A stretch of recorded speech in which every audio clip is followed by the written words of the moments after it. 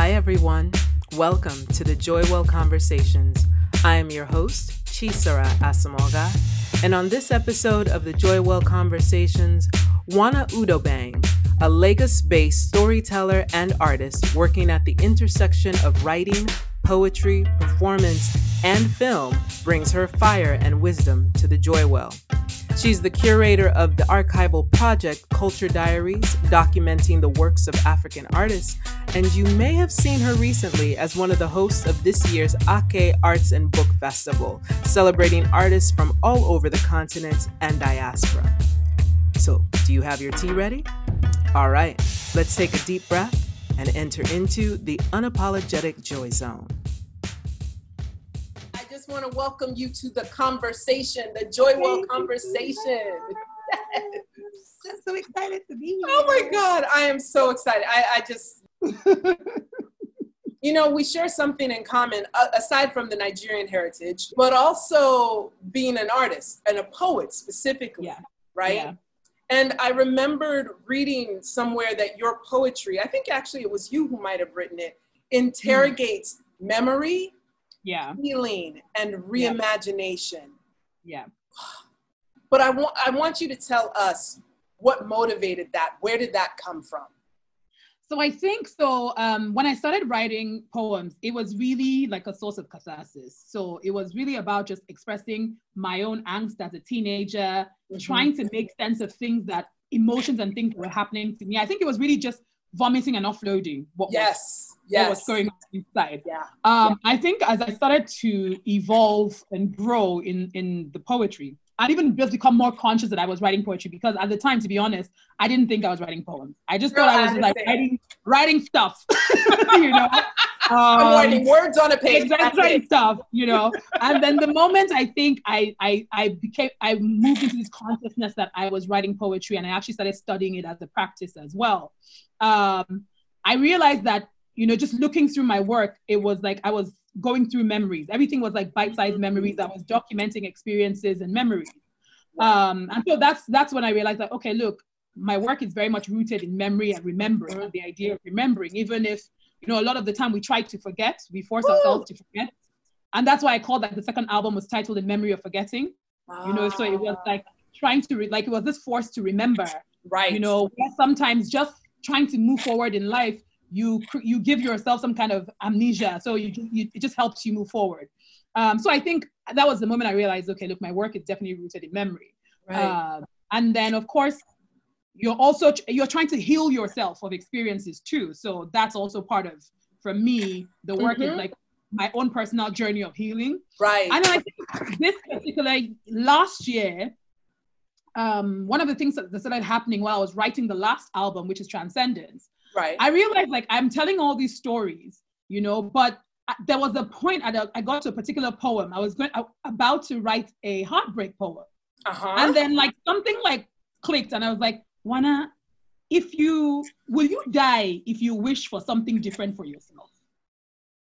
Wow. Literally, that was what the voice said to me. Wow. And I started writing this poem called Lights On. And it was about me manifesting the kind of love I wanted in my life. Right. Yeah. So the idea, in that moment, I realized that, it wasn't memory can be a great foundation to actually reimagine the life you want. So it's taking from the past and going into the future. And so I think that's how the themes of my work have started to connect. Oh my God, I love that. I love the reimagining, and not just taking the past and following it to its almost logical negative conclusion. Because poems, at the end of I always say that poems are their prayers, their recipes, their affirmations, there's so many things they can, their worship, there's so many things they can be for us. So why not create these poems that help you reimagine the life that you want? That can be your own affirmation in the morning. That can be a part of your manifestation, mantra in the morning for yourself as well. And so I think that was what I said. I was like, what? I want to create an album that is honest to and truthful to my experience, but at the same time can say, I want more out of life. And even also hopefully leaving the people that listen to it with something.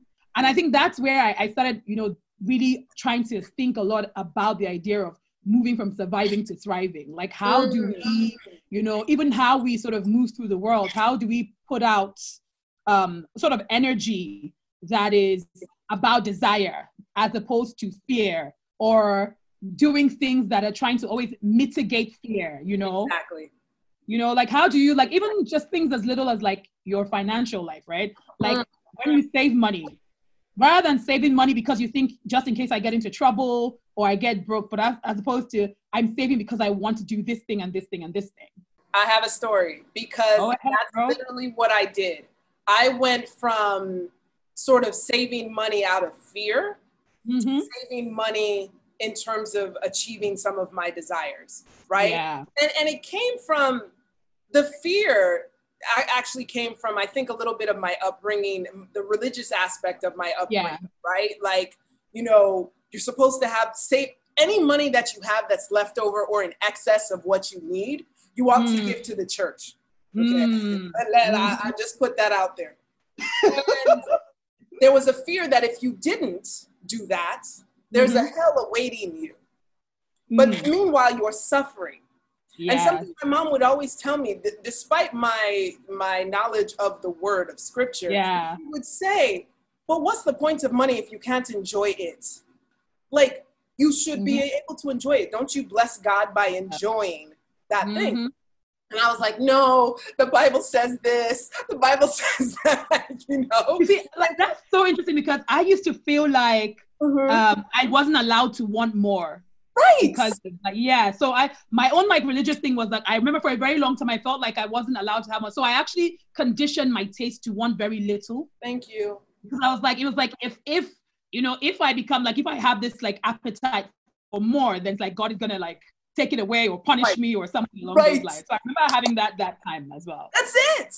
And I had to decolonize my mind to say, wait a second, I can actually enjoy my life. And the things I have now done only have happened if I let go of the fear, right?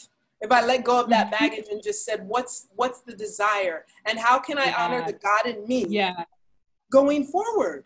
Living in fear and living in scarcity is not a life of joy, right? And the thing is that, you know, you put like energy is real and you put that energy into the world. Yes. You project that fear on your friends. You become like a killjoy when you see them having a good time because you're like, you're so wasteful. You're so wasteful.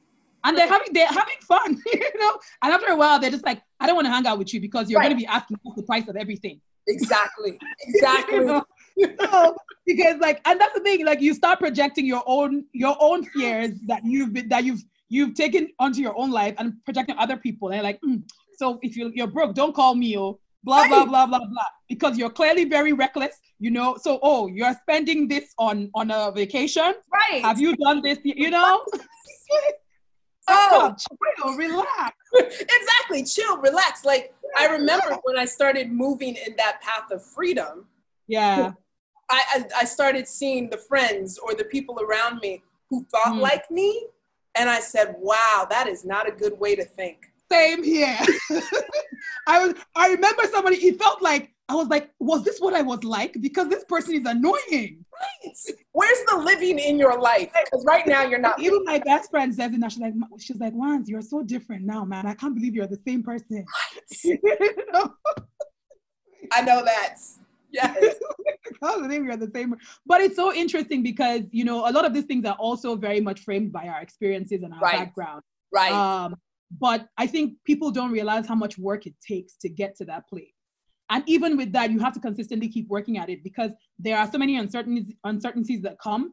And then you get into that space of anxiety again and you start overthinking everything, you know. And part of it is also not trusting yourself. You're not trusting that you've done the work or you've built the portfolio, you've built the life to be able to keep getting what it is that you need.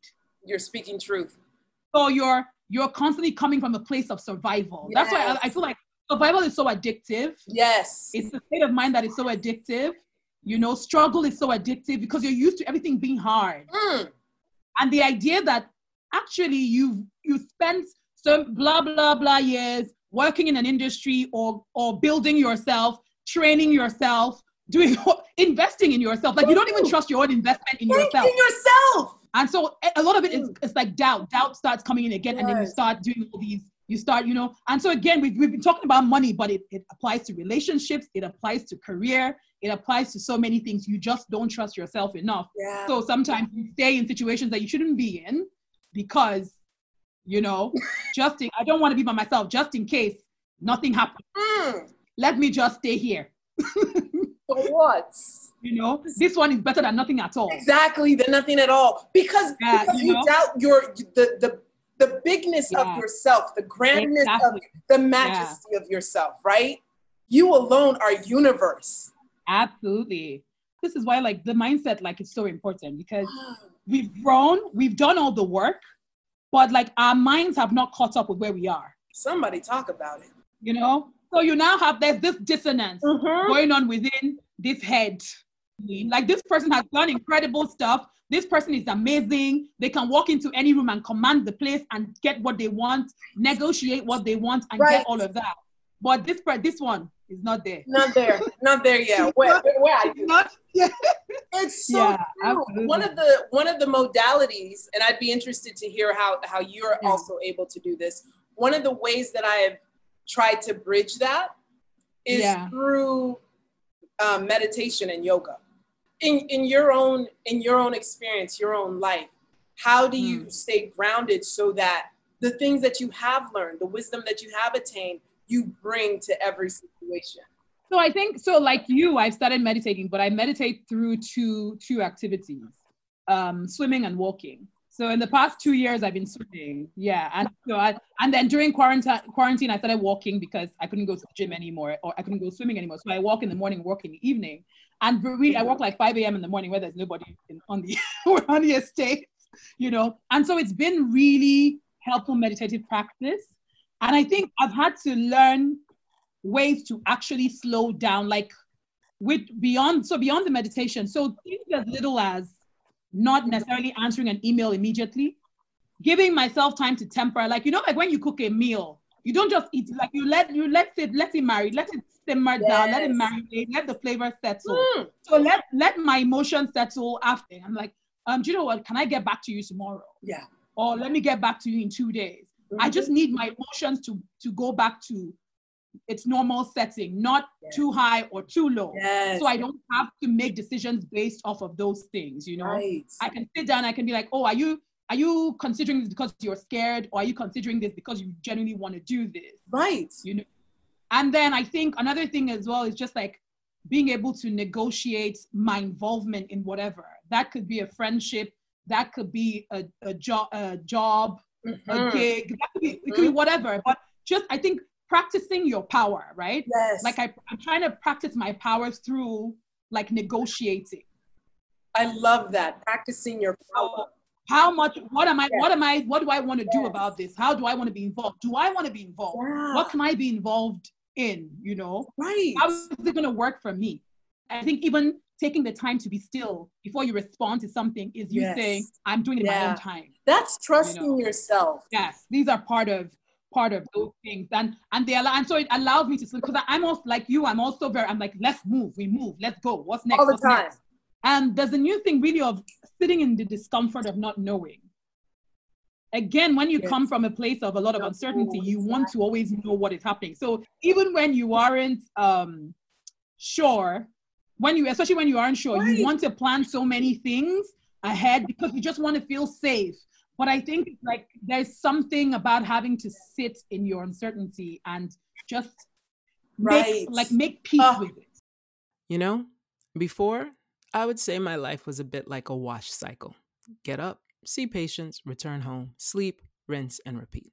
The routine was simple, lovely even, and steady, predictable, and certain in many respects. Then I disrupted the routine, and I had to get comfortable with uncertainty and instability. Because it is possible to be in an uncertain environment and still be better than just okay. It's a matter of perspective and faith that the foundation that you are on is holding you up. So allow it to. Do me a favor right now. Let your shoulders release and take a deep breath. You're more grounded in yourself than you were just a second ago. Okay, back to the conversation. Yeah, trusting in that moment. And I think I think we have to think about it as life. We want to control so much, But that is life. Like you're going to, you can only control what you can. You'll still move and you'll still shake, you know, and you'll still stumble. You might kick a stone. You might not fall, luckily, you know, Yes. but there are things that will happen, but you're still there, you know? And so I think it's, learning to just sit in the discomfort of not knowing what's going on, what's happening, all of those kinds of things. I think that's like really, absolutely for me. It's interesting. This is a lesson that I learned in the media training that we did in fellowship. The person who was teaching us about just, you know, how to be present on camera and whatnot, he had said, remember that anytime you go into any room, you've gotten an invitation to come and speak somewhere, give a speech, blah, blah, blah.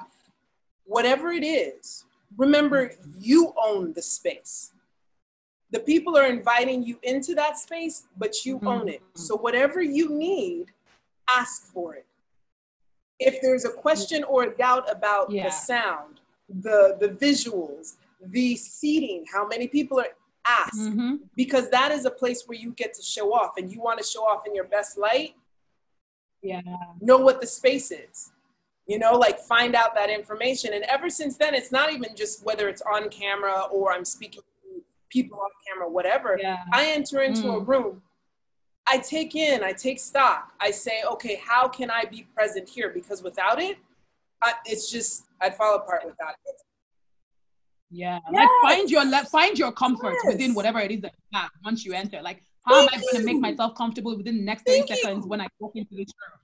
You know, whether that is catching a smiley face, sitting in a comfortable chair. Ask for the right chair. You know what I mean? Asking a few questions. What are we doing? Yeah. What are we talking? Like, whatever it is, like exercise your power in that moment. Exactly. You had, I don't remember where I heard you perform this. Okay. But you had said, this is in one of your poems. I'm going to read out one of your lines, if you don't mind. Please go ahead. Because, you know, like I said, poetry, man. The women in our family became masterful at swallowing pain and chose to keep smiling photographs instead. I wish they had known that neither their piety nor portrait could save a family. And that's from a poem called Family Portraits. Beautiful, because I think we all have, at least the Nigerians I know. Of course. We all have one picture. With the wall. Daddy, mommy, and everybody. Yes, at all ages, and all types of. So as soon as you said, I said, I understand completely. You don't even, but thank you for saying it anyway. Thank you. And my question, I mean, I want you to talk a little bit about that, but so Black women, or let me say women of African descent, regardless of where you are in the diaspora, we have our traumas. We aren't always able to heal without some level of justice. I think you've said that. And I want women to know that we're not second in the world just because of this myth that tells us we were created second. Right? Like we weren't the afterthought. We were also first. Like we're the creators. We're the incubators of humankind. We give birth to human beings. Without us, there is no this. This doesn't exist. Absolutely. So I'm interested in sort of when you're talking about swallowing pain and being second rather than being first, just sharing some thoughts you have about that and how we can continue to overcome that second class mentality. I think one of those things for me is like dispelling and just getting rid of this burden of shame, because I feel like we beyond just being second, we also bear this burden of everybody's shame and this responsibility to be perfect and for perfection. And I really am just like, can we just like throw it in the bin, like throw it in the trash? You know what I mean? Yeah. You know, like my mom always says, you can't shame the already shameless. You know, so like if they know everything about you, there's nothing they have to use against you anyway. So I think like we have to exercise the right to be ourselves. Yes. Be our full self. I think that for me, like that's part of it. And I say because I think when I was younger, I used to have grand ideas of like, we have to change the world by doing this and by doing this and by doing all these things.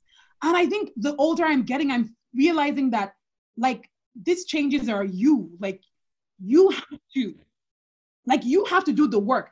It's so, and I think it manifests itself in everything else. We always want to save everybody else but ourselves. Like you, and I, as much as people say, oh, we're in a selfish generation now, blah, blah, blah. I'm like, you have to do the work for yourself. Right. And it's the hardest work ever. Yes. Because it's the hardest work ever. Like we spend so much time. So even part of this being second is also, we now need to feel like we need to be useful to be seen as important. So we have to prove our usefulness. And really, like, I think the more introspective I'm getting, I'm just like, the work has to be done with like yourself internally. That internal work is hard. Yes, it is. It is. It's hard. You know, it's saying I'm messy, you know, but like, this is it. But I'm working. It's not even just stewing in the messiness, but I'm doing the work. I'm doing the work to dig myself out of this. Right. You know, I want to, like how, I mean, someone was telling me, so like, there's a question, like, how do you practice freedom today? And you have to actively practice your freedom. Thank you. And that's why I said in the line, the poem, it says, you know, I wish they neither their piety nor portraits could save the family. Because we even in terms of how women sexually express themselves, they police themselves. Yes. Because they've told you that this is the thing that is going to get you all the things that you want. So you're going to pretend as though you are some kind of a different kind of human being. And after all of that, nothing happens. Okay, I'm just real since you brought it up. We've been lied to. We were lied. Of course, they lied. All of them lied. All lies. All lies. Do you understand? You know? So much so that when I realized the lie, and I was too old once I realized the lie, I wanted to curse everyone to whatever hell exists. I said, no. Like, why didn't you guys tell us yes. this? We would have why didn't you tell us the truth, honestly. And so I happily speak out about the truth of all of this, as opposed to covering it in shame or secrecy or just plain up lying about it. This is the funny part. I've had friends and relatives, all of the Nigerian persuasion, who shortly after they were married, revealed unto me, hey, no, we had been sleeping together long before. And I was like, of course, some people keep saying that God's will just hell. Of course. You know, we have been, you know, is there sick we had like stories. Exactly. Stories that exactly. Of course. When what really is what the real thing should be is about you being able to own your experience and be an active participant in that experience. And this is even moving to a different conversation itself. You know, for me, it's like we need to be in a space where we're comfortable to own our experiences, and then we can now be actively part of those experiences, as opposed to feeling like something is being done to us. Exactly. Giving ourselves to somebody. Right. Because again, it's this thing where there is no sense of ownership, like emotional ownership, physical ownership, or sexual ownership of yourself. So everything is a constant performance to fit into what you've been told that you need to be or do. We all know what it's like to have that pressure to perform, whether it's in the bedroom or the boardroom, in the house, on the playground, especially for us women. Especially for us. That's why we're so exhausted half the time, because you spend half your energy performing. Thank you. The first time I really understood that I've been performing in my life, when I should be just living like my real life, was when I started doing more, I was more purposeful in my theater training. And having to get on the stage and to play these roles. You can't play these roles, you can't perform these roles. Like, if you want to do it well, you don't perform the roles. You live the roles. You live the role, you embody the role. Now, how are you going to live on stage but not live in your real life? Come on now. Like that, because you're not on stage all day, all night. But many of us are constantly on stage. Day in, day out. For me, like, one of the things is, you know, how do we move from being second is, you know, is this removing this idea of shame, burden of expectations, all of that. I think just throw it all in the bin. And it's hard. And I keep saying it sounds simple when you say it, but it's hard in practice. But you have to just practice it. Yeah, you just do it. You have to practice. I have friends. I've had situations where I do something and people say, "Oh my God, you're just so carefree. So I wish I could do that." I said, "Why can't you? Who is holding you?" And they're just looking at me like, I said, "Don't worry, it's a journey. You will get there." You know, just to let you know, there's nobody holding you. Nobody stopping you. Can you imagine? Somebody's expecting you to say or to give them that line like, "Oh, you know, it'll be okay." You know, like, "Oh, no, the world is really that bad." No, you're like, nobody's stopping. Like it's something as little as like just saying, "Oh, I'm traveling somewhere." Like, you're just so lucky. I said, you know that you can decide to wake up tomorrow and go where you want to go, right? Like, it's not that deep. Exactly. You can say yes to yourself. Yeah, you know, you can say yes, like, "Oh, you wore swimming trunks. I saw you a picture on the beach with a swimsuit. Okay, do you want me to wear a jalabia or a bubu?" You know, like, "Oh, you are so brave." I was like, you know, it's the beach, right? I can't I can't wear a maxi dress in the water.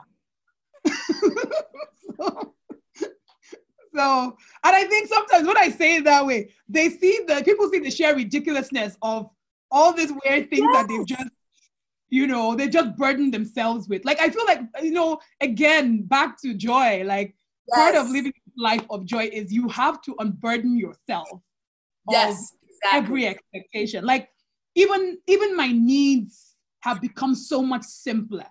Right. My desires have become so much simpler. It doesn't feel so complicated anymore. You know, like, I'm like, yeah, I want to have lots of money, but it's to serve the life that I want. Thank you. Know, like I want love that is, you know, that's effortless. Yes, I know that relationships are complicated, but I want like openness where we can both be vulnerable enough to really articulate how we're feeling so that we can always move beyond wherever it is that we are. I want friendships that just give me joy. And when you need to hold space for someone, you have the emotional intelligence to know that, oh, I need to hold space for this person. They can't be there for me in the way that I want right now. But it's just, for me, it's like, what are the simple tools that I need to be able to live this very simple life? Mm-hmm. For me, joy is about enjoyment. I need to see, my ministry is enjoyment. Yes.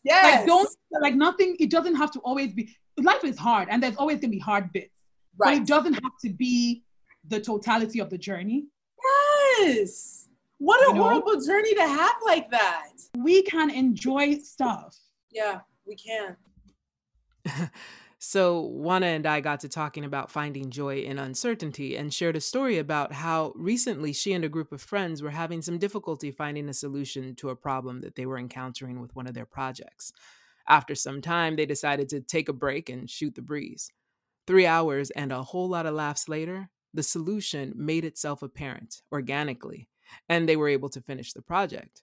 Moral of the story: if the solution isn't coming, step back for a moment or two. Have some fun. It'll show up. In a way, their being in the dark and trying to find a solution reminded me of an incident that happened back in college. Take a listen. There was a blackout on campus, I think on our side of the campus. And where we lived was like an apartment complex on campus. You know, it had a kitchen, a bedroom, like, you know, you felt like you were a grown up, you know, 17, 18 years old or 19 years old. Little mini adult. Yes, many adults. We thought we were like everything. So this blackout happens, and we live on a floor with maybe there's 10 or 11 apartments on each floor. Yeah. And you might see people, but you don't really talk to them. That night, there were friendships that were made that still last to this day. We found candles and flashlights, sat around and started talking until we could figure out what's what. And in that moment of, maybe it wasn't total despair, but it was like, okay, the light coming back on because we need to eat or whatever. We started singing, started joking, talking about like, you know, where we came from and who we are. And you started to understand people better. It was like, wow, this is community born out of this crazy experience. And I think it's that thing that you spoke about being present. Yeah. Yeah. Like there's no way that you're going to live a life of joy without being present. Thank you. Yeah. What are some of the projects that you're working on now? So at the moment, I'm working on like my first collection of poetry. Mm-hmm. So that's the first thing I'm doing. That's what I'm working on right now. And what else? The Rona has like altered everything. Earlier in the year, I was supposed to have like an installation, a poetry installation in a gallery. So it was going to be called Dirty Laundry as well, like same title as my first album. Right, as your first one.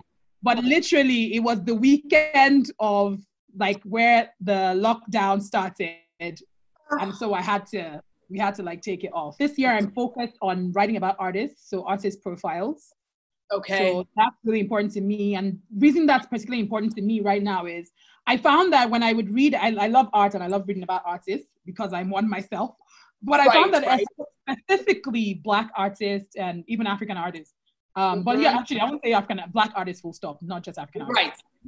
When you read things that are written about them, it's purely always focused on their background life story. Yes. Their trauma, hardships and traumas. Yes. I'm like, I think we kind of deserve like our craft to be talked about, the materials that we use to create and talk about, our philosophies in the work. Like everything does not have to be a post-colonial narrative on blah, blah, blah, blah, blah. you know, we're not always post-colonizing everything. So for me, it was just like, I want to be able to write about artists and write about their work, the tenderness in their work, the materials they use, whether it's the hardness or just the technique in the ways in which they work, the craft in their books when they write novels, those kinds of things. I want to document people like us. I think I may not have, I want to archive people like us. And so I think when I think about it, all of my work is really about telling our stories. And that's why I say I'm a storyteller. I want to archive our work, artists as a zeitgeist, doing incredible things in this time that people after us can type into YouTube and watch 1 hour long videos or read articles about artists, who lived in our time, as opposed to we have to go to like some German museum in the library, in the back of the library, to now go and find in the rare collection and exactly. And then in like 20 years, they will now say, oh, this was the first Black person. I was like, no, people been doing this stuff since. But it's not well documented, or even the documenting is not accessible. Right, exactly. Yeah. The documenting, when I was in Nigeria, 2015, I think it was. Yeah. I went to the University of Nsukka, the library there, because I was doing research on the Biafra War. Because having grown up here, like we hear about it differently than maybe if I had grown up in Nigeria. And so I was there, and the librarian there was so excited that I wanted to see like whatever they had, and I was like, yes, please just show me. So she takes me down this long hallway on like the second or third floor, and then to this shelf, and literally it was the only shelf. And Enugu has more archives than Nsukka University does, at least in the library, of just binders and binders of newspaper clippings and things that people had written. I thought I was in heaven. But I also noticed that the technology that might be existing in the United States to preserve some of these things. So both the scanning and all of that, So you have to wear gloves, right? You have to wear gloves too. Yes, you have to wear gloves. You didn't have to wear gloves in the library. I was shocked. I was like, wait, how do I do this? Hey, I was just, but like, and I took as many pictures as I could. Yes. Just two. But it just when you were speaking about documenting, like, we didn't have those things, or that was not our mode of documenting. Yes, exactly. And now it is. We need to document the heck out of everything. Yeah, everything. Like I'm like interested in even like, everyday people's lives, like how people's experiences, how they've survived things, how they've lived things, you know, and being able to tell those stories. I think it's very necessary. Right. We have now reached the lightning round of our conversation, which means we're somewhat. This is always the scary bit for me because I'm always like, I have to sit down and think through. I'm just like, oh God, my lightning, whoa. It's like you're on a game show. Exactly, I know, right? Totally low key, no pressure. You got this. Wana has got this, okay? All right. Top 3 influential people in your life, artists. They could be literary artists, performance artists, but artists. Oh my goodness. Ooh. Oh, I thought I was starting off easy. This is so hard. This is so hard. I'll actually mention my friend who is an artist I love, Titi Shonuga. We're super close friends. Like, she's one of my best friends, and she's an incredible performer and writer. So she'll be one of them. Okay, good. Yes. I'm trying to wait. What am I thinking? This is weird because I know that I was reading. I'm trying to. She can be 1, 2, and 3. She's 1. Let me see. Oh, 2 and 3. There's a visual artist I really love. She's a Nigerian artist. Her name is Peju Alatishe. Oh. Yes. Great. And she just creates these fantastical worlds with her arts. Okay. So, I have to check her out. Is she on Instagram? She is on Instagram. She's on I will send you links to Peju's work. Okay. Excellent. So yes, visual artist Peju Alatishe is somebody whose work I love and adore so much. It's just, it gives me chills. So we have Tito, we have Peju. I mean, I'm still a Jill Scott groupie, so you know. No, come on. I love her. Like, you know, Jilly from Philly does it for me with the music. Like, I can't. I love her. And to be honest, right? So when I did my first album, because I listened to so much Jill Scott, I was almost sounding like her. My spoken word almost sounded like her.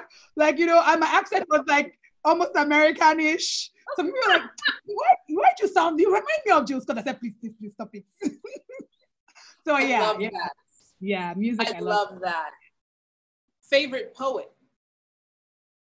Ooh. This is a hard one. Like, poets we don't really have favorite poets. I know, right? No, I know. I know. You know, okay, so this is going to be really cliche, but I really still love like Maya Angelou. And the reason I always mention it is because I think for a very long time, I didn't think like my poems were poetic enough. Yeah, speak on it. You know, and I think like reading Maya Angelou's work, both poetry and just her memoirs, and just there was an ease that made me feel like I'd found the area that I, you know, where I, so I still love her. I feel like it's a cliched answer, but she's somebody that made me feel comfortable in just being. Yeah. Like her work made me comfortable in being. And thank you for sharing that because Nikki Giovanni is like that for me. Yes. There was a simplicity to, or the way that she wrote resonated with me. I was like, oh wait, so what I write is actually poetry? Yes, exactly. Like you're just like, oh, so I'm like, you know, I'm not, because if you don't fit into a certain box, then you feel like, look, maybe I'm not good enough or I'm not this or that. But it's like, she makes you feel like, look, girl, you're okay. You're good. Yes. Because I don't sound like Walt Whitman. You know, another person as well, though, I have to add this. Wasan Shire, that book described my life in the poetry community, especially like even in Nigeria. I don't know if they say this in like the US or the UK, but Nigeria, we always say there was a pre-Wasan and post-Wasan. You know, many people belong to post-Wasan, you know, because I think she was somebody who, again, like her work was heavy and it was imbued with so much, but it was conveyed so I feel like saying simple. I feel like saying simple is underrating what it is that she was creating. Thank you. Exactly. Yeah. Favorite moment of the day? Favorite moment of the day. I like cooking. So when I'm cooking, it's like, it's a happy moment for me. Oh, because the next question is, what's your favorite dish? Oh, my favorite thing to cook is a curry. Anything that has coconut milk inside it, I love to cook. Okay, I am 100% there with you. I just made the bomb-assest, I don't even know if that's a word, lentil curry. Words, yeah. And with coconut milk, and I said... I said like coconut milk is a game changer for everything. Once you just have, first of all, once you have your base of like ginger, onions, garlic, and a little onion and garlic. You just have that. If you're vegan, you use your chickpeas and you use your kidney beans, or I even like what I made today. I used pumpkin, a lot of pumpkin. I've been into what they call it lately, butternut squash as well. Yes, girl. And then just top that sucker up with some coconut milk. You see me right now, right? Travel spot you would recommend without hesitation? Cartagena, Colombia. What? Yeah. Tell me why. Cartagena reminded me, it's the only place I've been to that reminds me of Lagos. It's the only place. Yes. I literally felt like I was home. Yes, that was honestly how I felt. I feel like I'm home. People that have been to Colombia, they're like, oh, the food is not nice. I was like, where did you go? They went to Bogota. I'm like, I haven't been to Bogota, so I don't know what the food is like. But in Cartagena, the food reminded me of Nigeria. Wow. So the rice and beans, the yuca. I was like, you guys even use cassava and cocoyam more than we do. And I think I loved that was also like even the freedom in their bodies. So people were always in like tank tops or like, bikini tops all the time. What's your idea of an adventure since you like adventure? I mean, I've done like waterfalls, but I would like a whole, maybe like 2 days of just water activities.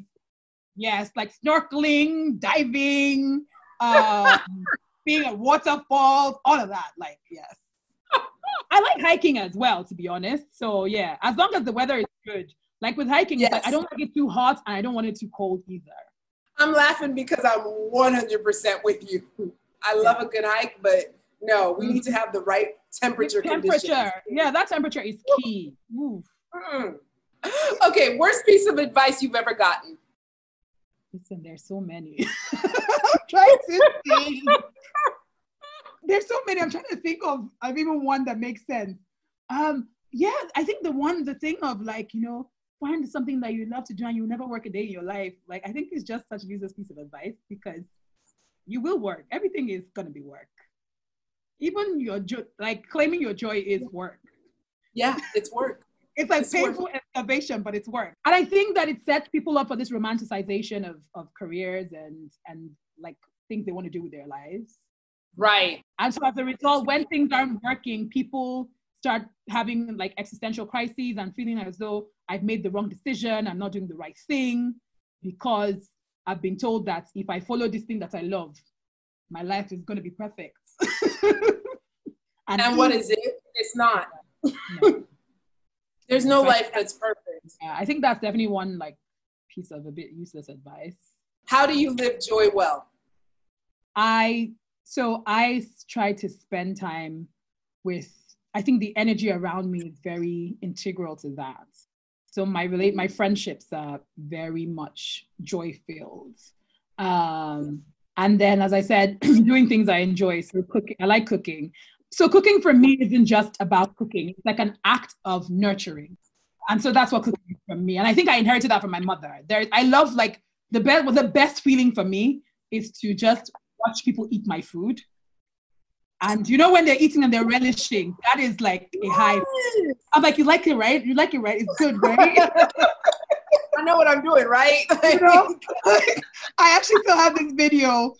2 weeks ago, my brother came over with his family. They were having some repair work done in their house. So they came here and I made because I've been trying to make like flatbreads. So this was my third try. So I'm now like a pro. So I made the flat. He was just like, Mom, he was like, he was like, what's going on, So I made flatbreads and I had like this pumpkin butternut squash soup. I made exactly like, I used some coconut milk. Then I did a blitz. So it was like a nice smooth. Yes. And it was like butternut squash and carrots. Then I made like stir-fried vegetables as well. And then I grilled some turkey. So Can you come over? Girl, don't worry. I'm going to see you next year. Right. I literally was filming his reaction and he was just like licking his fingers. That's real. The whole finger. Like, I was so proud of myself. Like the bread had the pockets in them, you know, like when you have the proper. So it was like, for me, it was like, whoa, I unlocked a new level, you know, of bread making skill. So he was like, this one even has pockets, so I can put my turkey inside. So, you know, he was like ripping the turkey open and putting it in and then licking his fingers. And I was just filming this. I was like, how do you feel? I was like, God bless you. God bless you. It's very nice. Oh, I can't even. That's a testament. Those are the things that give me joy. Just being around people that I genuinely care about with really good energy and watching them feel free. Yeah. So those are the ways in which I fill up my joy well and live in my joy. Yes. What would you tell your younger self or those who are listening about living an unapologetic, joy-filled life? I would say, first of all, relax and trust yourself because everything will be, I know it sounds so cliche, everything is going to be okay. It's going to work itself out. But start practicing early to trust yourself. Don't minimize yourself. Don't shrink. Just be. Start practicing how to just be. Be. You don't have to, I think part of your, I don't even want to call it resistance, but just part of your moving forward should be practicing just being yourself, being in your own space. There's no better advice in the world. Yeah, it's something I'm personally continually trying to practice now, right now, like in my mid-30s. I'm like, you know what? I don't want to explain myself anymore. I don't want to, if I don't feel like taking up space, I don't feel like it. I think my presence is okay, is enough. I don't need to exert anything because I want to stand and be sure in my power and in my strength. Yes. And I think there's something about that emits and oozes through, you know. And I think that authenticity, that essence, what we represent, I think it comes through in how we live, in what we do, in the actions that we take. So I think for me, I'm really interested in talking less about and actually just living it and doing it. Wana, Udobang, the storyteller, the artist, the poet, woman extraordinaire. Thank you. Oh, thank you for joining me in conversation about this. I appreciate this. This was such a wonderful, refreshing, and just open. I loved it. I loved every bit of it. Woo, y'all. I'll be listening to this episode again and again. I hope you guys were able to glean some of these gems, like sitting in your truth, embodying your freedom, and my favorite, practice your power. How are you going to practice your power this week? I have some exciting news. The Joy Well will be starting an online and when it's safe to congregate, in-person workshops on living an unapologetic, joy-filled life. I'm talking stuff you can't get from a book. Moving from trauma to joy and using some of the best tools out there for being present, active, and unapologetic in your life. Head to livejoywell.com and sign up for our newsletter so that when it goes live, you'll be one of the first to know. Till next time, be kind to yourself. And remember, love joy, be joy, live joy well.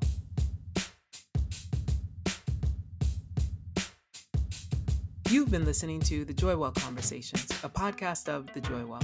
This episode was written by Chisara Asamoga and produced by Adanne Productions. Music is by Kevin MacLeod. Subscribe, share, and leave a comment, rating, or review on Apple Podcasts, Spotify, or wherever you listen to your podcasts. We'd love to hear from you. And for more information about The Joy Well, check us out on Instagram at LiveJoyWell or visit us at www.livejoywell.com.